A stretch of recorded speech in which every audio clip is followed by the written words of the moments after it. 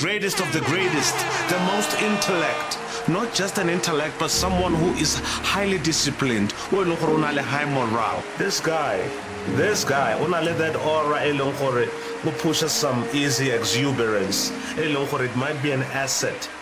They're public speaking. I'm on another level, I'm on another level. I am, it's a higher grade, high level. What's going on, everyone? Thank you so much for tuning in to the J Makopa podcast. I'm so happy that you're here today.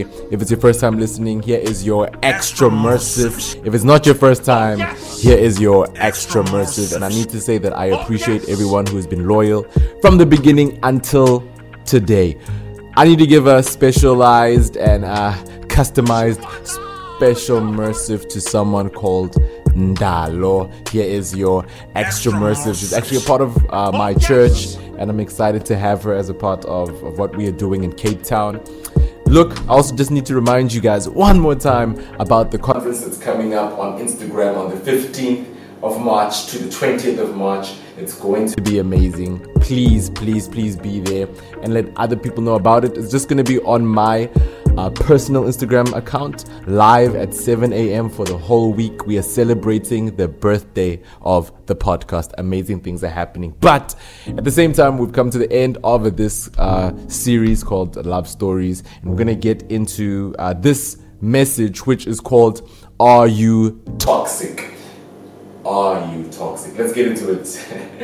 Let's pray. Father, we come before you. We thank you so much for your love and your mercy. I pray, may this word touch someone's life. May it impact someone as we are just going to be going into your word and seeing how in relationships with you, how we relate to you and how we relate to other people, how it can be toxic. And we pray, may your word clean that out so that we would be more Christ-like. In the name of Jesus, we pray. And we all said amen. Amen. So, are you toxic? You know, in our generation, there's this conversation and there's this topic that people bring up about how someone can be in a relationship or how someone can relate to other people and be toxic. What is toxic? It's basically being unhealthy. And often it's because the person is more concerned with what they want, with what they want to do than what the other person wants to do, and doesn't care about how the other person is feeling or what they are thinking. And a person can be toxic. And now, what's the first place we see a toxic relationship in God's word? We see it in the beginning of the Bible. Adam and Eve. We see the story. We all know that God created the heavens and the earth, and he makes everything amazing and everything perfect. And he looks at it and says, it is good. And if God says something is good, please believe me that it is amazing. Excuse me. I just need to sort this out. But please believe that it is amazing. If God has called something good, then it is amazing. So, then in the midst of all of this, he creates Adam and Eve. And basically, we're going to be speaking about the fall today, where Adam and Eve, instead of obeying God, what they do is they fall into sin, they disobey God. And in that, the reason why people have found themselves in this state is because of sin. It's because mankind, often we carry a toxicity, which is our sinful nature. Can someone say amen today? We carry a toxic nature. So the answer to the question, are you toxic? Often is yes. Now often is in Genesis chapter 2 verse 23 to 25 it says, and the man said, this is when God created Adam and said that it's not good for man to be alone, and he creates Eve. And when Adam sees Eve, he says this, Genesis chapter 2, verse 23 to 25, it says, and the man said this is now the bone of my bones and the flesh of my flesh. She shall be called woman, for she was taken out of man. That is why a man leaves his father and mother and is united with his wife, and they become one flesh. Adam and his wife were both naked, and he felt no shame. So now what happens is God, we know the story. God says, do not eat from the tree in the middle of the garden, but everything else you can have. Amen. Everything else you can have. Now they are surrounded by all of this perfection, all of this generosity by God. And we're going to get straight into the message right now. 3 traits of someone who is toxic. And this toxicity will affect your life and your relationships, your friendships, and family, wherever you find yourself. And even in your relationship with God, you can find these traits in yourself. And we're going to pray at the end of this message that we would not find ourselves carrying these same characteristics. But first of all, what we see is when the serpent comes to Eve, the serpent says a few things. Now let's get into this really quickly. Genesis chapter says 3 verse 1. It says, "Now the serpent was more crafty than all of the animals that the Lord has made." And then it says, "He said to the woman, did God really say you must not eat from any tree in the garden?" You see, one sign that you are toxic is that you are dissatisfied with what you already have.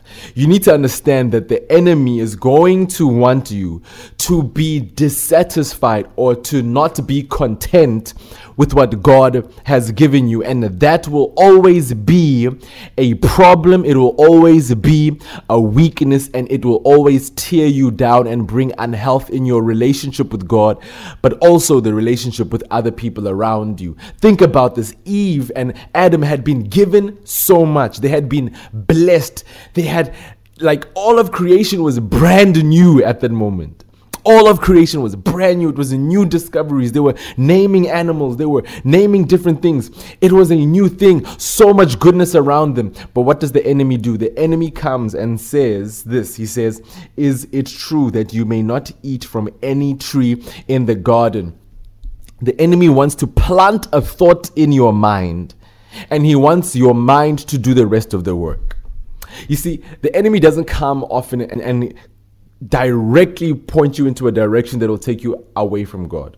But the enemy will plant a thought in your mind and let your own mind do the work against yourself. Because naturally, as people, we are imperfect. We are not complete. We are limited. So what the enemy will do, will use that against you so that the thought that you come up with is your own, and you'll be fully convinced of it because you came to that conclusion yourself. The enemy says, the serpent says, "Did God say that you can't eat from anything?" Anything.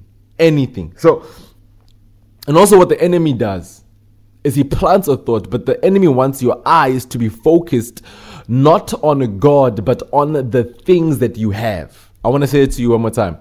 The enemy wants you to be focused not on your God, but he wants your mind to be focused on the things that you have. You see, when your mind is focused on a God and your eyes are on him, you realize you have everything.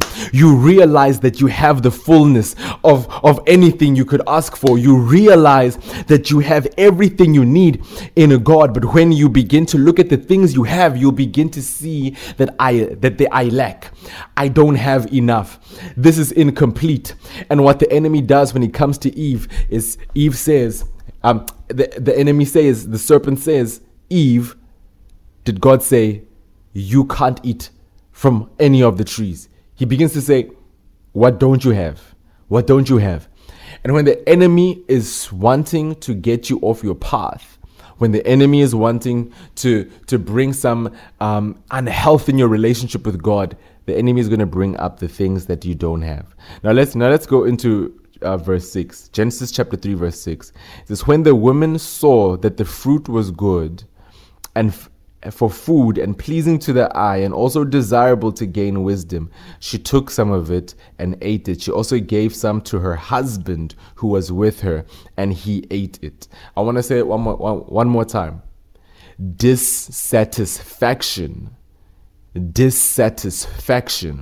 with what God has given you will cause you to fall into sin. Dissatisfaction. Think about what happened with Adam and Eve. They were given everything they needed, but the enemy reminded them of something that they could not have. The enemy will remind you of one place that you were lacking. or will remind you of all the places that you lack, but he will not want you to think about what God has given you. And what I want to remind you today is that your eyes have to be focused and locked in on God.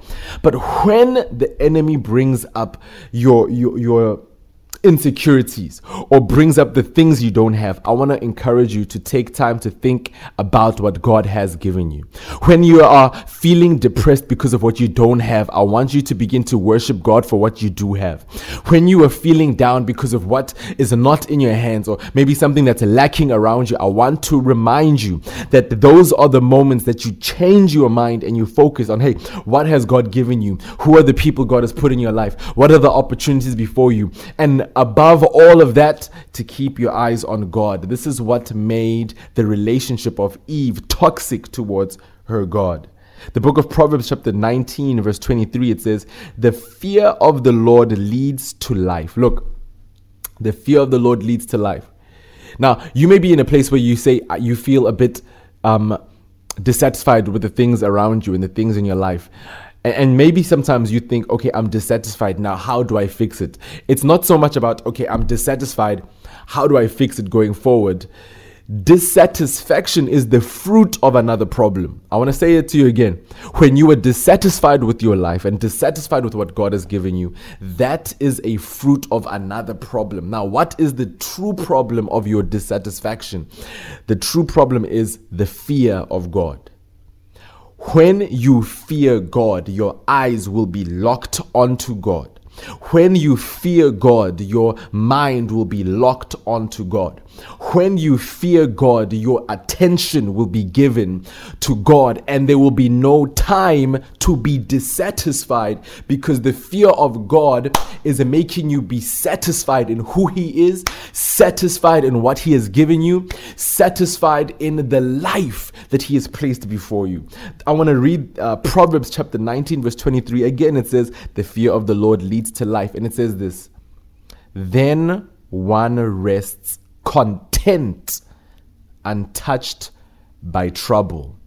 Because Eve was not content, because Eve was not satisfied, what happened? She was touched by trouble. The toxicity in you of being dissatisfied with how you look, if you are dissatisfied with what you have, if you're dissatisfied with where you are in life right now, and that is tearing you down, that is a sign that you are not fearing God. Because if you feared Him, no matter what's around you, you would still feel secure and safe. Now, I'm not saying that you are satisfied with problems in your life, but you are satisfied in Him.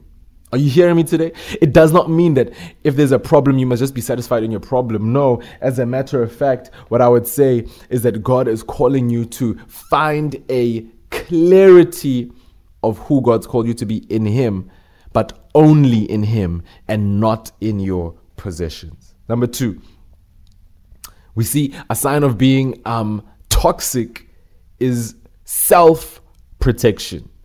Self-protection. You know, it's very easy to say you want to protect other people when everything is fine, and you want to have everybody's back when everything is working out the way you want it to work. But a lot of people begin to go into survival mode when things don't work out. I want to ask you, are you like that? When things are not working out, do you go into survival mode and you begin to think about me protection instead of we protection? I want you to know this, that as a believer, God is not only calling you to love Him, God is calling you to love His people. God is calling you to love the people around you as much as Jesus did. Again, I've said this before, but as a Christian, you are not living your life to be a better version of yourself. You are living your life to be like Christ, to be in the image of Jesus. And what did Jesus do when He was on earth? He would spend His life serving, giving to, living for, healing the people around Him. Even when it got difficult, His mind was still on others. You like Jesus? When it gets hard, do you think about others, or are you going into self-protection mode? We see that in the life of Adam. So Genesis chapter 3 verse 8 to 10, it says, Then the man and the wife heard the sound of the Lord as he was walking in the garden in the cool of the day, and they hid from the Lord God among the trees of the garden. But the Lord called out to the man, says, Where are you? And he answered, I heard you in the garden, and I was afraid, and I was naked, so I hid. When things got difficult, all Adam could think about was himself. When things got hard, all Adam could think about was me, me, me, and me. 4 times he says I, but the Bible says previously him and his wife. Even though he was with his wife, all he could see was him. Even though he was with Eve, all he could think about was himself. And that is the story of so many people. Is that your story? When it's hard, you think about yourself. When it's hard, you don't see the people around you. When it's hard, you don't see the people that you are supposed to be covering. You're supposed to be serving. You're supposed to be helping because it's hard for you. This is a sign that you are toxic, because that is not just something you're going to do in your relationship with God and the relationship with the people around you, but even when you are in a marriage situation, a friendship situation, if that is in you, when things are hard, you think about yourself, you're going to continue being like that, and that will be toxic to your relationships, but also toxic to your God. You see, the Bible paints a picture of, I've said this before in the previous episode. If you haven't listened to it, make sure you go listen to it. But in the previous episode, I shared about how the Bible describes the church as the bride, and it describes Jesus as the groom. In this picture, what Adam is proves that we can be toxic. This is why we need Christ, because when things get hard, the people we're supposed to be covering, we don't cover them. When things are hard for you, the people you're supposed to have their back, you're not thinking about them, you're thinking about yourself. But scripture says when things got hard for Jesus, when things were difficult, when he was on the cross, the mission was still to cover the church. This is why we worship God. This is why your heart must be leaned into him.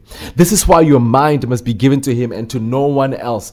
Because when things are difficult, Christ still covers us. Man will stop covering you. People will leave you. People will forget you. People will neglect you when it's hard for them. People will run away when it's hard for them.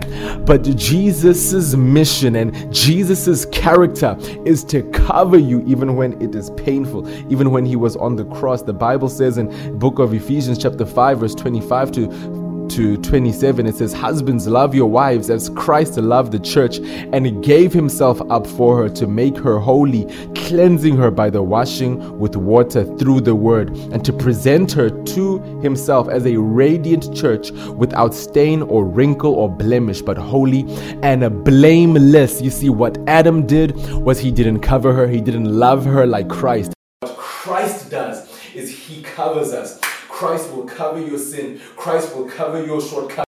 But Christ will cover the mistakes that you make, and he will make you right and holy and blameless.